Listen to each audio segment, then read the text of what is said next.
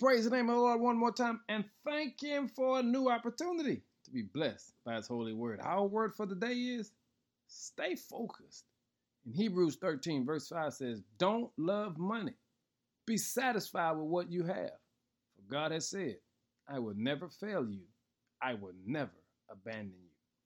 Many of us have reached a point in our life that all we think about is money. Let's be honest. Some of us, as we're listening right now, we're on our way to work. That means we're trying to get some money. Or we're on our way back home from work. That means we just left trying to get some money. And if you're not one of those two, then what you're thinking about right now is a way to get some money. There's nothing wrong with getting money. We need money to survive in this thing called life. But the text says, don't love money.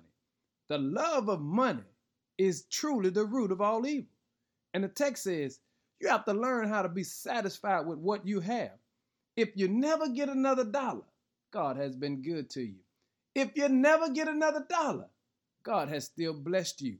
And you and I have to learn how to stay focused on what comes first.